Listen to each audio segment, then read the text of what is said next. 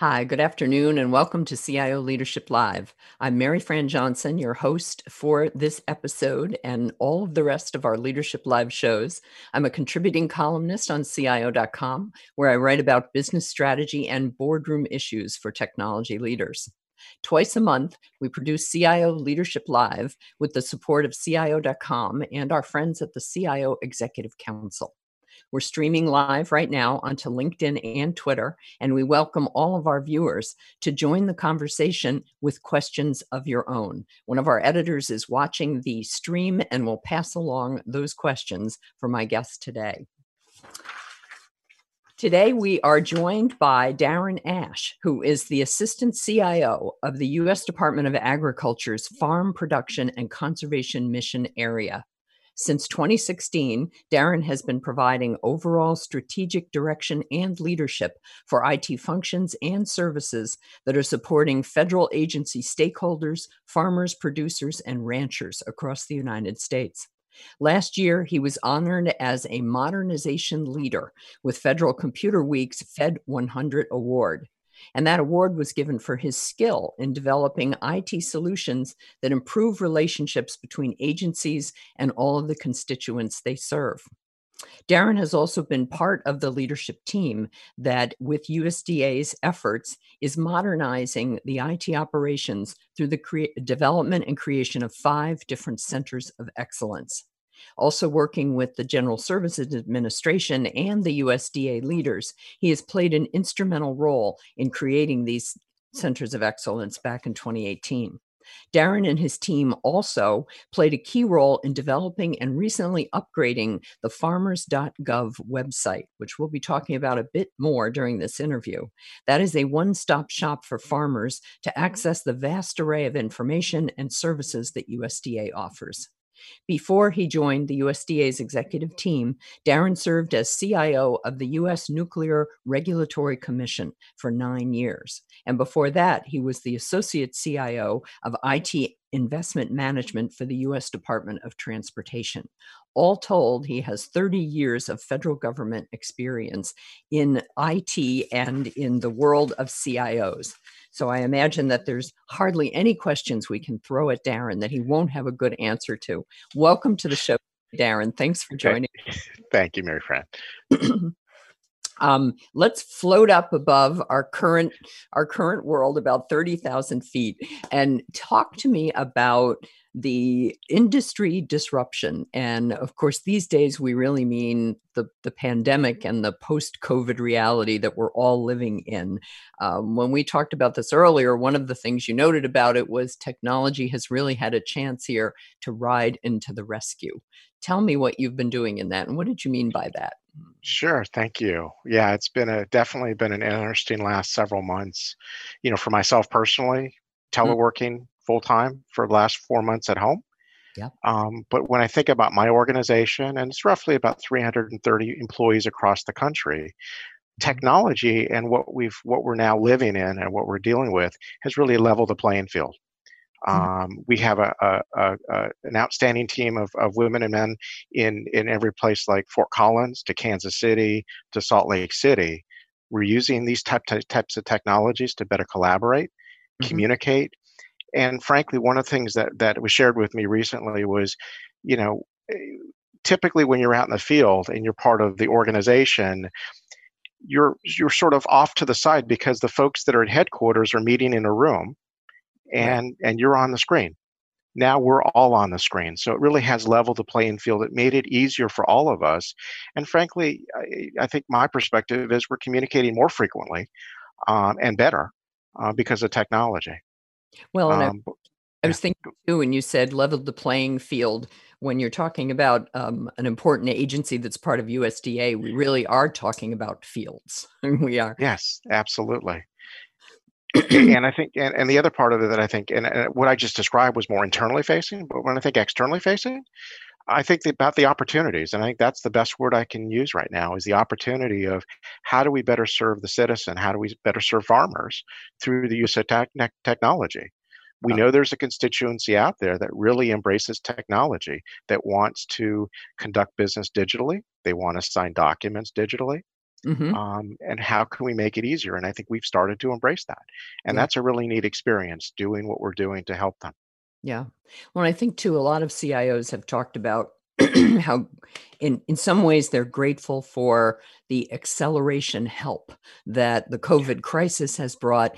In that video conferencing and digital signatures and maybe even 3D printing, things that people thought would take maybe 5 years to adopt, are suddenly like it's 2 or 3 weeks.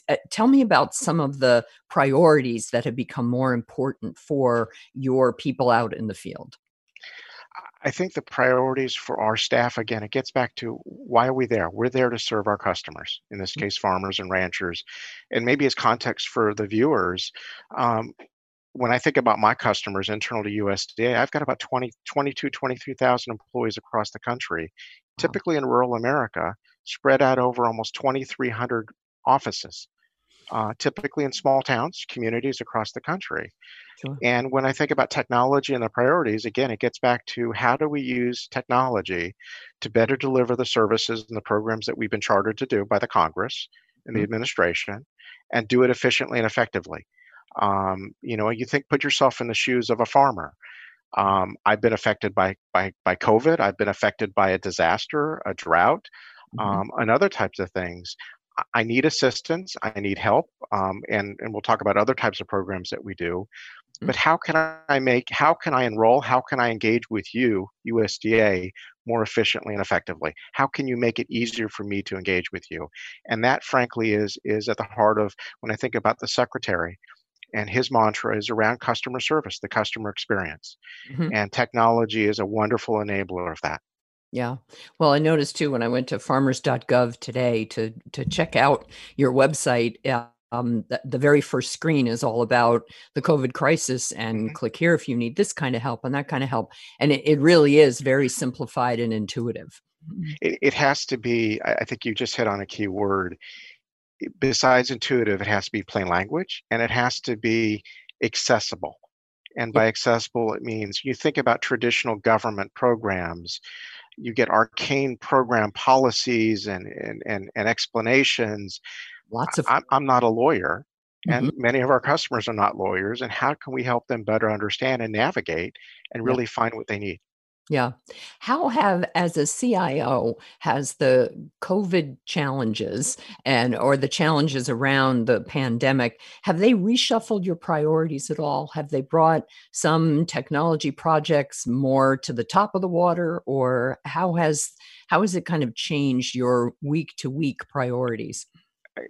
I think there's a couple things that come to my mind. First is an acceleration of specific tools and capabilities that we were playing with, particularly around secure file sharing Mhm. and e-signature. And put in context, if a farmer is unable to conduct business with us in person, how do we make it easier for them to securely, again, sign a document, sign a form, or provide us with the information they need to enroll in a program? That accelerated quickly. Um, and I think yeah, that's probably the other one that I think about is the speed to market. And with COVID, Mhm.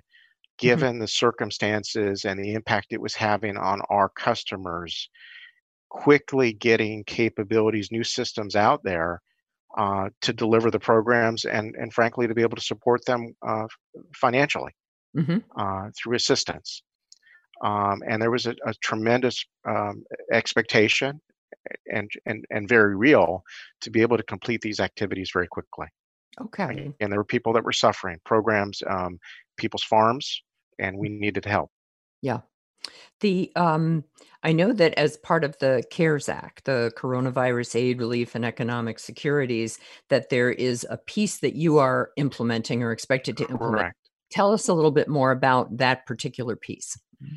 So, just as I was referenced, you're correct that the CARES Act did ask and direct USDA in a couple different ways to be able to assist farmers and ranchers that were affected by the pandemic. Right. And you probably saw in the press about different stories about crops that were being left in the field, and obviously the prices a variety of things that were affecting the farmers across the country and ranchers. And so one of the big pieces on it for that program was to implement what we now call the Coronavirus Food Assistance Program. Hmm. Upwards of almost $16 billion, up to $16 billion in assistance that can be provided to farmers. And we ultimately implemented that system um, in a little less than 6 weeks. And we implemented it on time at the right after Memorial Day. And what's amazing about it now is, as of this week, I think the number I've got is over $6 billion has been distributed Wow. to almost, I think the number I had was almost 400, actually, or was it? Yeah, it was about $6 billion. I think it was about 500, 600,000 applications. I don't have the exact, the dollar amount is pretty close, but And it's impressive that in just a short amount of time, how much aid has been provided. yeah, and that was all put together and rolled out in about a 6-week time period. Correct. Back a year ago, without this crisis looming over our heads, how long would something like that usually take? Mhm. Um, I mean, we have in the last 2 years, we've embraced and learned a lot about things like agile development, Of course. SAFe in particular. And so I think we've gotten better. I think about some of the programs we implemented over the last couple of years. It's weeks, not months at this point. Yes. And working with our partners in the agencies and the organizations about everything from minimally viable. How do we get a program out there and then start to continue to improve it? So I think for us, we've embraced it, and our partners have learned what works and how this will help them. Mhm. But again, to your point, we're definitely moved away from the months down to the weeks. Yes. Well, and we have our first question from our alert Oh, viewers out there. And I'm often a bit chagrined because not only do I get better questions from our audience sometimes than my own very questions, but it also it is just I end up with trouble getting to all of my questions because we'll get so many. So here's our first one, and it's a good one. What okay. challenges are there in the farming sector compared to other businesses? And I know that, and you have great experience across various other federal agencies, so you can speak with some authority about the challenges, for instance, in the nuclear regulatory area or in transportation. So, what are some of the challenges when you compare farming to other businesses that the So, serve? okay, yeah, thank you. And for full disclosure, I'm not a farmer. I did not grow up in that type of community. Hmm. Um, but I think it is as I've come to appreciate in the time that I've been at USDA, it is a noble profession and an incredibly important profession, but also a very tough profession. Um, and I think about the types of things that we've been impacted by over the last couple of years. Things like, I mean, natural disasters, hurricanes, fires, forest fires, other types of fires, particularly those that were droughts. There's so many things that are out of your control. How do you plan for that? Yeah. And then you have other impacts in terms of trade. So there's a lot of forces that work against you. Mhm. And ideally, there's a lot of years you hope everything goes right in terms of what you planted and what grows, and that you get the right prices for those commodities, those crops. But like I said, it's incredibly important, but it's a it is a tough area to work. Yeah, because essentially I would say most other businesses in other parts of the economy are not as closely tied to natural elements like the Correct. weather. What's neat about what I've learned is about how agriculture has embraced technology Hmm. to Yes. things, everything from analytics, the data, Hmm. to improve yield, to better understand a whole host of things about how to better operate and more efficiently operate their businesses. And I think that is a really neat thing about big data and how the modern agricultural community has taken to that and used it to their advantage to be, like I said, be more efficient and more effective. Great. And I know we're going to get into that a little bit more because you've got some projects going in the data analytics area that are very interesting to explore. Let me ask you, though, to talk a little bit more about the mission that when you talk about mission, the area that you're serving, it's the farm production and conservation areas, and it's also shared services through USDA. So and I know this is this is so easy for you to understand being part of the government for 30 years, but it looks like from the outside, it looks like an incredibly interlocking series of dependencies. So sketch that out for us. And on top of all of this, I think about 2 years ago, you actually brought 3 different agencies or IT groups together under what is now Farm Production and Conservation. So lay that out for us, if you will. Sure. Thank you. And I'm going to use a couple words I've already started to use, which is around efficiency and effectiveness. Yeah. When you think about your readers that and viewers that know about government and with this one big monolithic organization and nothing's done efficiently or effectively, I think that's furthest from the truth. What I'm very proud of and excited about that I've seen and experienced within USDA is an embrace of efficiencies around shared services.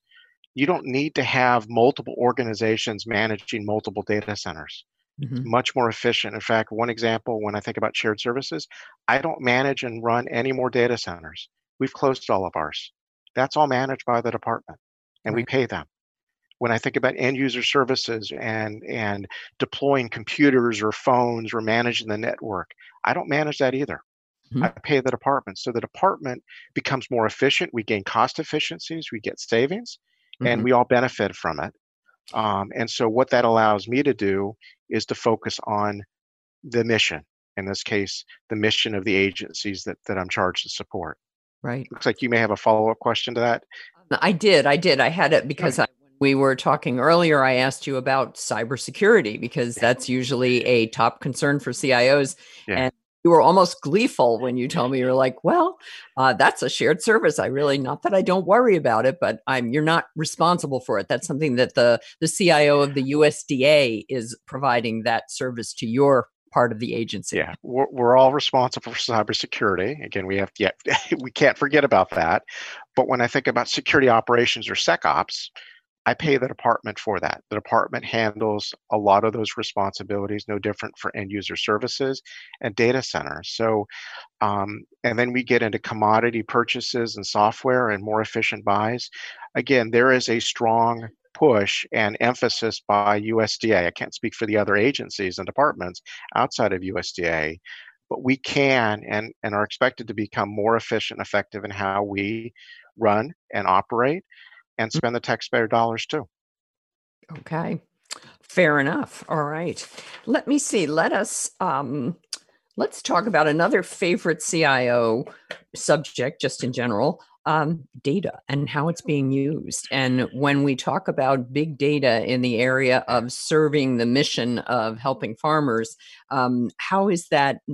Put that into some context for us. Sure. That is a significant emphasis by the department now. Hmm. And recently there was a new chief data officer, the first chief data officer, I think, for USDA that was appointed.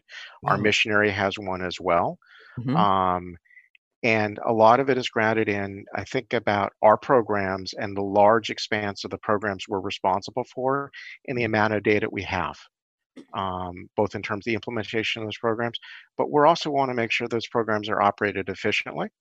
And so the organic, and I emphasize organic growth of the use of data analytics Hmm. to help monitor how the programs are operating, but also to help inform decisions Yeah. about program effectiveness. And what is nice to see and really cool to see is how our business leadership has embraced that Hmm. and has really taken a run with it. Yes, we're the enablers from a technology side and a data perspective, using different tools and dashboards and capabilities. But like I said, it is really cool to see how the business part of our organizations have taken this and are using it on a daily basis. Okay. That's like I said, it's neat to see. Yeah. Give us an example of that, like a before and after, the things that you're able to do now with this kind of an emphasis, especially around the efficiency part of it. Yeah, so one example I think of, and that this has been in place for a spell, like a last year or two, is a better understanding of, frankly, how things operate. How efficient are we? How long does it take to when I mentioned about a farmer enrolling in a program, for example, last week was the traditional deadline for farmers that participate with us to report on what they planted. It's crop reporting season, and Okay. that's the big time of the year for us, mid-July. How long does it take for an employee out in the service center to take that information, to put it in the system, to check it, to work with the farmer? Mm-hmm. You want to have just no different than any type of organization, public or private. You want to have a better perspective of just how things are operating, Right. and are there ways that we can um, improve from an efficiency standpoint. Mm-hmm. So there's a great use of that type of information on those activities. Well, and you mentioned that you just recently, in the area you oversee, your mission area, you have your first chief data officer. And Correct. what what are the marching orders for that CDO?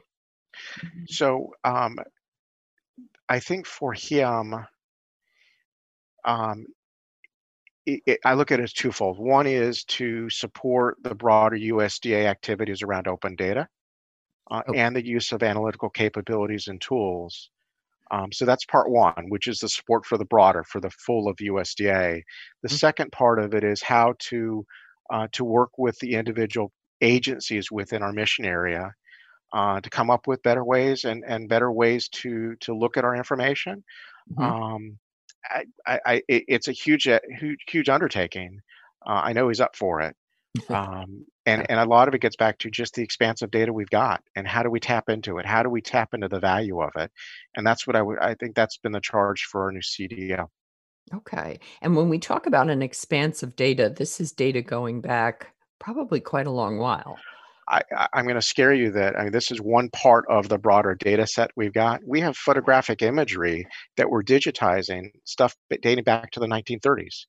So if you think about that, you've got imagery of farmland from, let's say, Iowa, dating back to the 1930s, and you over time, as you digitize it, you can start to see just changes in the land. Sure. So it's impressive to see what opportunities we have with just the data that, at one point, because they, I mean, I've seen this my own eyes on old film reels, Mm, negatives, and yeah, how we've digitized that to be able to take advantage of that information. that's amazing. Now, another big piece that we've talked about, the Farm Service Agency, that is one of the pieces Mhm. that comes under your control where you are now, and that model has always been customers coming into the offices. And obviously, there are some big problems with that right now. What are some of the what are some of the relief or the solutions that technology, especially the work that you've done in the last year or so, is relieving for that? Because I know that in Sure. you still have people in the offices, but what can we do from a technology standpoint that, handles that better now? Sure. Yeah, I've mentioned a couple of examples of using secure file sharing, Mhm. electronic signature, but also making it easier for our, in this case, FSAs, Farm Service Agencies, customers to be able to enroll in programs. I mentioned about the coronavirus program. Um, i- as long as the customer has the authentication, and has that capability, that token, they can enroll in that program and submit it and sign it. Mhm. That's one less thing for them to worry about, that they can do that all from their phone, from their home. Right. That's what we think about in terms of enabling, um, like I said, our customers to more easily and interact with our staff across the country. Okay. Well, let's talk about I'm always somewhat unduly fascinated with the way technology organizations are structured. Because over the last probably, if you were to check 5 years ago or 3 years ago, you'd probably have people essentially configured in different ways. It used to be the classic, what was it, design, run, produce. There areas that everybody always fell into. Yeah. And you've got around 300 people that you've got organized this way. Talk about how you have what sort of organizational structure you have in place Sure. that is delivering, the best value to your constituents? Sure. That's a great question, and you pointed to something that happened about 2 years ago, which was the merger of three IT organizations into one. Yes. And to full disclosure, I've not been involved in a merger and acquisition, so I've never lived through that until two Oh, years ago. I know some of the folks that may be listening have lived through that. Again, that's you knew you were somewhat. missing something on the list of. Yeah, when I look at when I look back and look at all the things I've accomplished through my career, I can at least check off the box that I've been involved in a merger. Mhm, But it was done for good reason, which was again the concept of shared services. Create a single IT organization out of three mhm, that can serve multiple agencies within our mission area efficiently and effectively. And so as we put that organization together, uh, as we've learned about it, learned what works, what doesn't work, I don't think there's any magic to what we've done. We've got a traditional security organization, an mhm. organization that focuses, a group that focuses on budget and acquisition activities, around architecture. Um, but the biggest component and the two biggest components, one, actually our biggest component is around development and operations, and then another component dealing with customer needs. But the biggest one again is around that operation development and operations activities. Mhm. That's where the bulk of the employees are, both in terms of physical location, but also just again also spread out. Um, but again, no secret sauce. What we've learned, what we've had to change and think about and do differently is when we merged three organizations together, we had three different ways of developing software, three different ways of managing it, three different multiple tools. And so the effort that we've undertaken over the last two, and it's going to continue, is how do we ultimately come up with one organization, Mhm. a better way to do it as opposed to this agency's way of doing this, or this again dealing with the legacy. Mhm. And that's been the emphasis of back in April we finally agreed upon a single software development lifecycle approach and methodology. Okay. So Well, we came up and came up with that approach, but that takes time. and that's a lot more. That might sound like just one of those checkbox areas, like, "Oh, that was easy. We decided," but I'll bet it wasn't. I'll bet it. It's not, because again, you've got if again, no different than any type of merger. Yeah. It's not a criticism of the people. It's a reality that you're dealing with three different cultures, Mhm. three different ways of doing it, and also three different sets of customers. Yep. And how do you manage that change and manage that change over time too, Mhm. um, to that target? Well, I've heard so many industry pundits and strategists talk about how culture will eat strategy for lunch, and that changing company cultures. If you talk to someone about, say, a big ERP moving into the cloud, or the rollout of Microsoft Teams or something across X number of agencies, it's all change management. Yeah. And so that's probably why everyone looks for merger and acquisition experience when they examine a CIO. They're like, how much change management have you had to deal with? I'll bet in with all your experience across federal agencies that you've become something of a specialist in that over the years. What are some of the things you've learned? Um, in general, about being a CIO, is that what you're asking? Just to I was really asking more about change oh, management. oh, change. Okay. I, Yeah. thank you. I just want to make sure I understood your question. I think a lot of it is around communication, Hmm. and listening and active listening, tape and point, just verify and clarify, just make sure I heard your question correctly. Yeah. But recognizing that these are people that have put their careers out there to serve the country and to do a good job and for the mission, and they're very proud of their work. You need to listen to them. You need to acknowledge that they are doing and will continue to do great work, but there may be some changes. How do Hmm. you support them? And I think a lot of it gets back to empathy, communication, listening, um, and again creating that vision is and helping people understand there's changes and there's reasons for changes, um, and being responsive to their questions. I think those are the types of things that I would think about. Well, and I've noticed that too in a lot of the CIOs that I've interviewed recently on this show. We've talked a whole lot more about softer skills and empathy and listening than I ever remember being part of the Yeah, conversations before. You know, I'm glad because it moves us more into kind of human areas about how you manage change.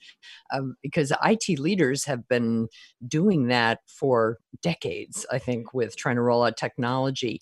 And I think that the fact that we see it as so vital now to business outcomes, there's not a big argument about it anymore. It's more, right, how do you get people to change? right. It's I think about the things that have come to the forefront around human-centered design, the customer experience. Hmm. Um, there's right ways to do things, and I think we as a community have learned and adapted to doing these things right. Yeah. Well, and related to that, we've got another question from our alert viewers. Related to that, are farmers on board with sharing data? Do you see with sharing data with you? And do you see areas for improvement where you would like to get more data or better data Okay. from your mission clients, essentially? Okay, so I'm going to answer that in two parts. One is when I think about Farm Service Agency, Mhm. the sharing of information, for example, crop information, is an expectation, a requirement to participate in FSA programs. So there's a variety of requirements that are established for them to be able to provide that. Mhm. Um, that's a given. The other one, actually, the neat thing, and this is something I've learned over the last 2 years, is on the conservation side. So the Natural Resources Conservation Service is a voluntary program. This is not something that we mandate that you do conservation. For example, soil erosion. These Mhm. are farmers and ranchers, landowners that come to us and say, "Hey, we have an interest in improving, for example, soil erosion. Can you help me?" And so that is an area that in this case, we collect a lot of information, but we're there to help them at their request. Okay. And so that there's two, like I said, there's different business models about how we operate, Mhm. and rightfully so. Some again requires information, others it's voluntary, and Mhm. that's a neat way to operate. Well, I can remember when this many years ago, when various government agencies started to get much more into open data sharing, the ability to tap into and use data. Is there anything you have planned that's going to make more of that kind of data available to your end user customers, the farmers, that maybe they couldn't have accessed a few years ago? So we do have a wealth of information from an open data perspective, and that's going to continue to grow. The one point of sensitivity is there are legal statutory requirements about what we can or cannot publish. For example, Mary Fran, if you had a farm in central Massachusetts and you provided us that information, those specific details cannot be released. Again, Okay. those are specific to you. Mhm. But we can genericize it. We can make it more generic. We can aggregate it. So we can provide a lot of different information. And frankly, one of the bigger groups within USDA that does publish a tremendous amount of data Mhm. is our Agricultural Statistics Organization, NASS. Not part of our mission area, but Yeah. I mean, heck, every couple of years they do an ag census. They collect a lot of information about farming across U.S. Across the country, Mhm. and they have various ways to both collect it but also to publish it. So, a lot of good information for the public. Okay. Well, and speaking of that, we've talked about one great example of mission delivering on your mission being farmers.gov. And I wanted you to talk a little bit more, since that is so prominent in how farmers, ranchers, producers are able to access and get through to your agencies, and very authenticated, and it's been an upgraded website. And one of the things you said about it, it's by farmers and for farmers. Mhm. Tell me about the upgrades to it, to kind of give us a before and after picture of the things that you've done, because I know that's a centerpiece that you're very proud of. Sure, thank you. And I want to differentiate farmers.gov from a traditional, USDA website or any agency website. Again, you're going to have information about programs, about the organization, budget. I mean, there's a lot of information you're going to get from an agency organizational website. The Sure. intent for farmers from the beginning was, what is it you need as a farmer? What is it you need to interact with us? What would you like to know? What would you like to learn? And so the way we designed it was, and we've continue to grow it organically based on feedback, Hmm. um, and new programs that have that we've implemented. It's two sides. One is the public-facing website, as you describe, which Hmm. has everything from plain language, here's what our programs are, to things like, hey, you're interested in a loan. Let's help you guide you to what loan programs are available based on the situation, the amounts, and so forth. So think about TurboTax. It helped guide you to the right programs, whether it's a loan program or disaster program. And so those are some of the first things that we did. We've continued to add that based on new needs, whether it's on coronavirus, programs like H-2A, the visa program for foreign workers, making it easier for our customers to better understand. I'll pick on H-2A again, the foreign worker program, helping a farmer understand what's the timeline. Hey, I need workers. I need folks in 3 months. What do I do? Do I have enough time to go through the process to apply? Yeah. What's the timeline? What are the costs? Again, trying to make it as easy as possible for them to navigate and understand. So that's the public side. The Yeah. authenticated side is enabling our customers to check their loan balance, um, to apply for a program, um, adding new features and capabilities, and ones that we just recently released, Hmm. helping them interact with us on conservation programs. So Oh. it was intended, and it will continue to grow as a means to make our programs navigatable and understandable, Hmm. but also enable our customers to do self-service as well. Okay. Excellent. We have another question from our, Okay, and this one, I'll really be relying on your expertise here. How are you supporting precision agriculture? good question. It's a good. It is a very good question, and it's a ripe topic given that, and I mentioned that earlier about how our farming community, our customers have embraced precision agriculture. I mentioned about big data, Mhm. how they use modern technology on their equipment, whether it's the combine or the planters or whatever they're using to collect information. That's a wealth of information for them to use as part of their managing their business, their farm, but it's also good information for them to share with us, to as part of their information that they provide to us. And so part of the precision ag support is recognizing that's an important part of how our customers do business. Mhm. Um, and for us now is finding the best ways to collect that and pull and get that information from the farmer as easily as possible. Okay. Um, Great. The IT spending, another, I'm always interested in IT organizations, how big they are, what kind of budget they have. I know that the USDA's overall budget is like $23 billion, and you can look up all of this stuff online, of course. Can you put that into context for us for the budgeting, especially since you have shared services rolled into that? right. Um, I'll toss that one over the fence to you. And Okay. That's that. Thank you. Yeah. If I think about 19 fiscal year 19, yes. it was a little under $800 million Okay. in IT spend. Okay. In 20, it's going to be a little north of that. Final Oh, numbers obviously will play out obviously until we get to the end of FY20. right. But for context, again, that encompasses a large federal staff and a large contractor staff, but we've also got about, I think, roughly, let's call it 600 applications we have to maintain. Yeah.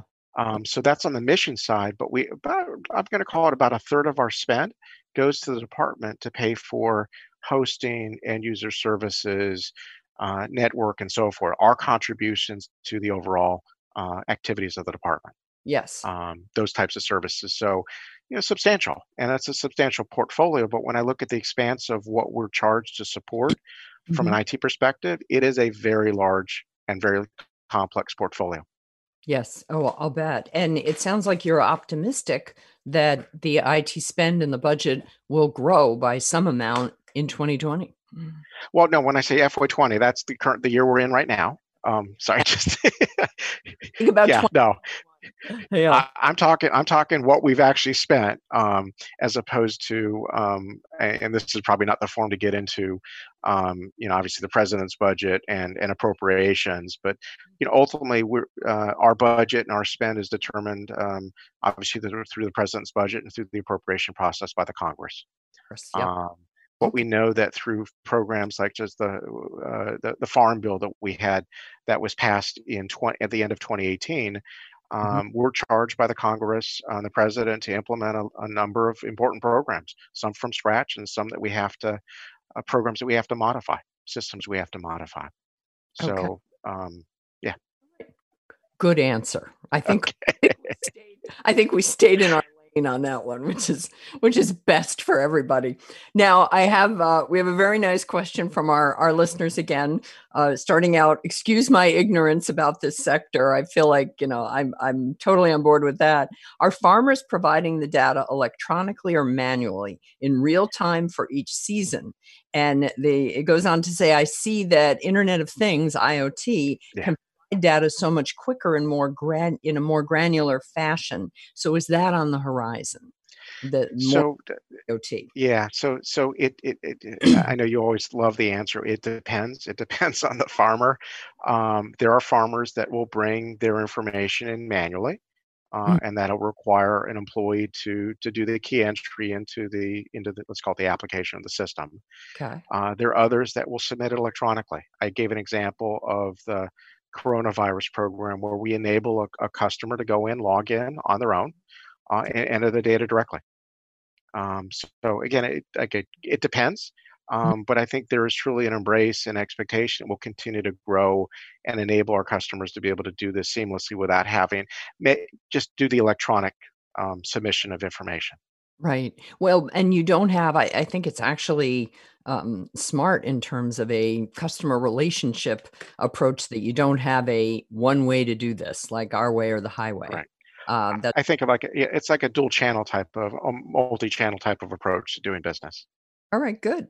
Now, let's talk a little bit about some of the technology initiatives and the mission initiatives, I should call them for you, that you have in the next year or two. I know that when we talked earlier, you mentioned that there's a lot of use of robotic process automation, RPA, going on right now, and one that supports loan processing, for instance, and some that supports HR. And if there's any area that you are probably most keenly watching these days, it's what happens with robotics. So, talk a little bit about that. What are you leveraging? What are you learning from it?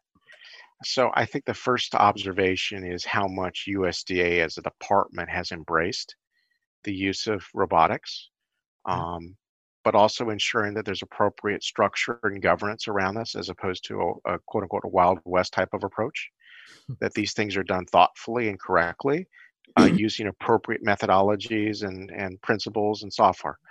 Um, but the guiding principle, when I think within our mission area and the work that's been accomplished to date and what's on the horizon, is driving out some of that low value, time consuming work for our employees, whether it's in as you said, HR processing or some of the loan application processing and filling out information and using robotics to be able to support that so that our loan officers, as opposed to doing data entry, can spend more time on the high value work and interacting and supporting our customers. Where I see further growth, I see definitely further growth within the HR space, human resource space. I'd say the financial space, but ideally, and it'll be neat to see this over the coming years, is how much of this starts to penetrate into the program side of our operations.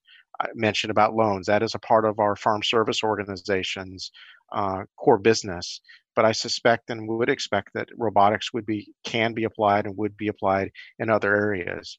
The way I look at robotics today and what we've done, we've learned a lot, and that's a great thing. And Mhm. how can we take that leverage that learning to and apply it to other programs? Yeah. Well, and of course, you can't start talking about RPA without getting into machine learning and Yeah. AI. And I know that there are some major milestones that you're arriving at with data analytics, and that one of those is a pilot project you have underway that is starting to enjoy the benefits of the public cloud. So tell us what you can about what you're doing there and what your hopes are for that. So the cloud and the public cloud, and again, you think about in government, our emphasis has been on the use of, it's called the GovCloud type I'm instances. sure because it's more secure. Correct. Mhm. And there's a variety of requirements. We won't get into the things about that and all the things from, particularly from security. They're all necessary. They're absolutely vital to do to protect our systems and protect our data. But the ultimate question is, can we do this more efficiently and effectively and maintain security and do this in the public cloud? And so we're actually in the midst of a pilot right now Yeah. to try this out with appropriate technologies to support this. Hmm. We just hit a major milestone of starting to deploy some of our applications into the cloud, Hmm. public cloud. But the intent is by the end of August, let's call it a little over a month and a half from now, early September, we're going to be able to look back. Again, it's a pilot, and the intent of the pilot is to learn from it and assess before we make a large investment. Okay. And we need to be able to answer a large number of questions. First and foremost, can we do this securely and properly? Mhm. Both from our perspective, but obviously the department's perspective, meet all the different mandates. Um, are we comfortable with latency? Are we comfortable with all the other measures that we need to pay attention to? So at the bottom line, if I'm an employee out in Kansas, am I going to notice the difference? Am I going to notice the difference that it's in the public cloud versus at the data center? And if we've answered all those questions and all in affirmative, then I think we've got a winning solution. But we need to be able to demonstrate, have the data, and be able to go back and get some decisions from leadership. But again, you already hit it, Mary Fran. It's got to be secure. It's got to be right. Well, yeah, and if you have people notice anything, you want them to notice how much faster and better it's working. Correct. And if latency is down, then that's a key marker to say maybe we need to pull back. Yeah. But again, our objective was to do this as a pilot and a true pilot, which is at the end, we're going to pull everything back. Again, we need to see how it went. Well, and I think about the demands that have been on IT probably since time immemorial, where everything is supposed to be faster, better, and cheaper. Right now, will this eventually be a money efficiency? Will this be a budget efficiency move for the government? Part of what our projection was 20% reduction in cost. That is worth experimenting over, isn't It it? is worth experimenting, and we're doing this in partnership with the department. But again, we have to prove this out. Yeah. And if those savings really will, I mean, if we really will achieve those, then that's great. But again, the data's got to show it. Okay. Another question from our viewers. Do you provide broadband connectivity to farmers? Sounds like if you do We do some. not. So our missionary does not. Okay. There is though another part of USDA. It's called Rural Development Excellent. that has a responsibility to work on the rural broadband issue. All So right. not my area of expertise, but there's another part of USDA that does focus on that. Well, they're good. That's good to hear. I figured you would know. I mean, I know you're a part of the mission of the overall USDA, but you Correct. are pretty much an expert on all of the USDA questions that we've been getting here. Let me see. We mentioned robotics certainly, and are there any particular technology trends that as a CIO tasked with the kind of work you have that you are paying more attention to right now because you feel like this may not be a big deal right now, but 3 to 5 years from now, we're going to really need to know a lot about this area. I'm just Yeah. always curious what on the farther horizon, what are the things that interest you as a CIO? So for me, we've already hit on one of those is around robotics, machine learning. Again, I'm thinking about my organization, what we're charged to do. Um, I think technology-wise, I'm definitely interested in artificial intelligence. Um, Blockchain is of interest, but it's probably more relevant to some of the other missionaries within USDA. Mhm. Um, but I also think about, are there better ways for us to more efficiently deliver mission systems? Yeah. It may be more of the foundational type of activities, Mhm. but those are the areas that I'm thinking about and I'm looking at. Okay. And we've mentioned the efficiency word many times and in many different approaches here. When you're thinking about efficiency, are you looking for, is it time savings, money savings, less people aggravation? What is an ideal efficiency when you look at that as a CIO? I just want So to I think of speed to market. I think of lower cost to deliver, Mhm. better quality, and less of a I think uh, less of a headache, and easier for our employees, our customers, or whoever's the end user, make it easier for them to use. Okay. That's what I think about. Good, good. I applaud that approach to it rather than because a lot of if you're talking with chief financial officers Yeah. and you hear the word efficiency, it's usually just money savings. It's you have to look at the whole, Yeah, and I mean that's the way I look at it. It is the whole of the whole cloth of what we do. And again, if we just deliver technology for technology's sake, we've missed it. yeah. Um, we're not just doing it for technology. Mhm. Tell me about approaches and strategies around innovation are always an area. I think of three big topics that most CIOs think a lot about, and they are business strategy or mission strategy, and innovation and leadership. And that fits so role, and it's actually fit with the role for probably the last 20 years. But innovation has gotten, you mentioned the Wild West a little earlier. There is so much stuff going on there. And you mentioned when we talked earlier that innovation at the edge is something that you pay more attention to. Uh, Yeah, and I think the reason I use that phrase, I didn't come up with that. So, oh, um, we're not. not my phrase, but it's I think reflective of innovation can happen anywhere, not just within the IT organization. It could be our business partners. It could be that frontline employee that says, "Wow, there's got to be a better way to do this."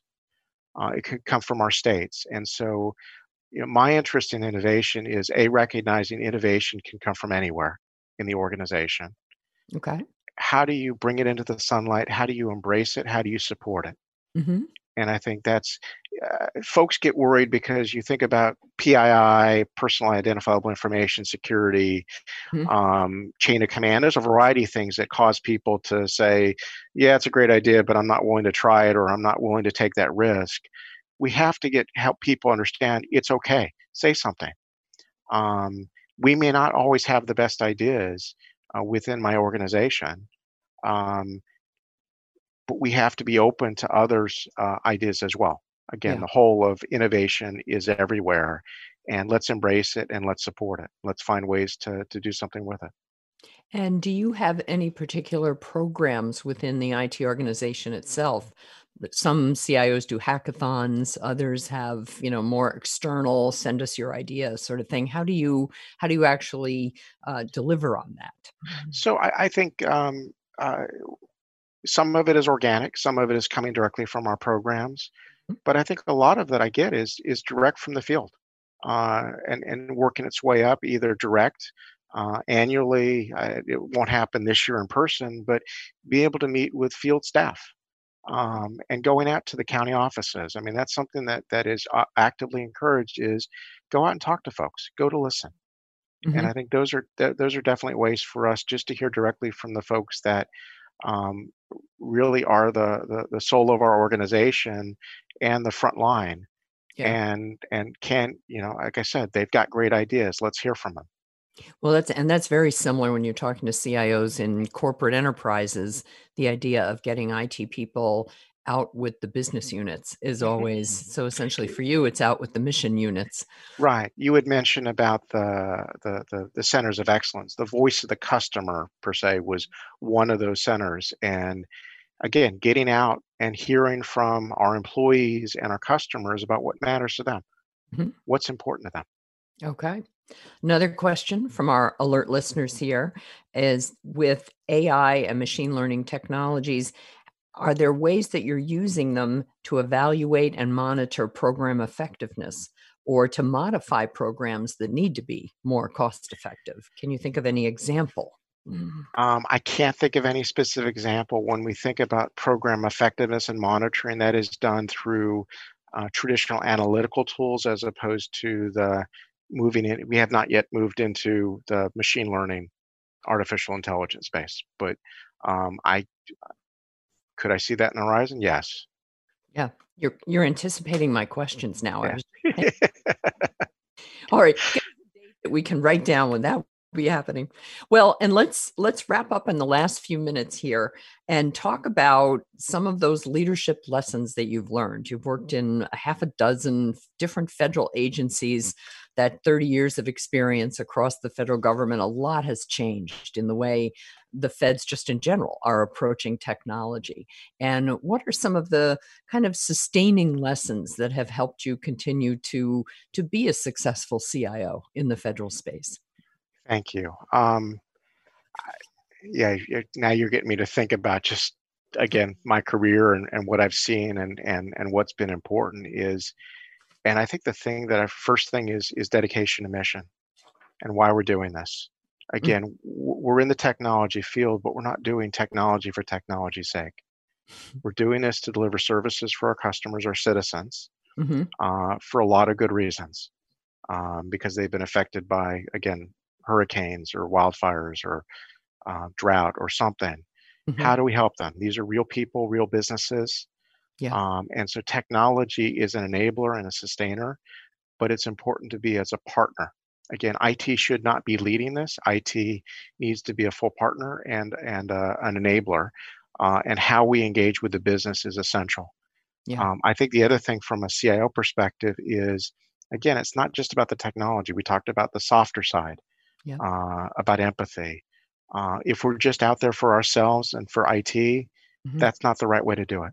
mhm. We're all in this together because what we have found in any IT organization, it cannot just be one person that does everything or leads. It really is the collective village, um, to successfully deliver programs and work in partnerships. So that softer side of how an organization works together, Mhm. collaborates, and really works as one. I think that is essential. Yeah. And so I guess really my parting thought would be, IT is important, no doubt about it. The technology skills are essential to what we do, Mhm. but don't ever forget about the softer side, and the people side of it, because that's the other half of the equation. Yeah, and it's probably might even be 2/3 of the equation Oh when you yeah, probably more so. Yes, think about the behavior changes that you have to get to have people to actually change what they're doing on a day-to-day basis. correct. Well, thank you so much. I've really enjoyed learning all about your mission area and getting a sense of what's happening out, quite literally out in the farmlands and with ranchers and all the other constituents that you're serving. And I think at some point I had asked you, how many people is that? And your guesstimate of your number of customers was something in the millions. I think I think there's about 2 million farmers across the country. Not all of them participate with us, but that's a nice population of people. And, But and well, and I hope they tune in to this and they hear you talking and they think, I need to go to farmers.gov and get my request in about something or another. Thanks so much for joining me today. It was thank wonderful you. with you, Darren. And if you joined us late, you can watch the full episode. I'm here talking with Darren Ash, who is the Assistant CIO with the U.S. Department of Agriculture in one of the very specific areas, Farm Production and Conservation Mission Area. And if you have joined us late, don't despair. We post this later on today on CIO.com. You can also find us on IDG's YouTube channel, which is called IDG Tech Talk. And I encourage you to take a moment to sign up and subscribe for that. And if you like to listen to podcasts rather than watching yet another Zoom production, we also post our CIO Leadership Live shows are on all of the popular podcast players, so you can find us there as well. And I hope you enjoyed today's conversation with Darren Ash from the U.S. Department of Agriculture, and that you'll join us for the next episode of CIO Leadership Live, which will be on Wednesday, August 5th. And I'll be joined again at 12 noon Eastern, and I'll be joined by Thomas McKee, who is the CIO at Kennametal, and a big manufacturer based in Pennsylvania. Thanks so much for tuning in today. Stay safe and well out there, and we'll see you here on CIO Leadership Live next time. Thanks.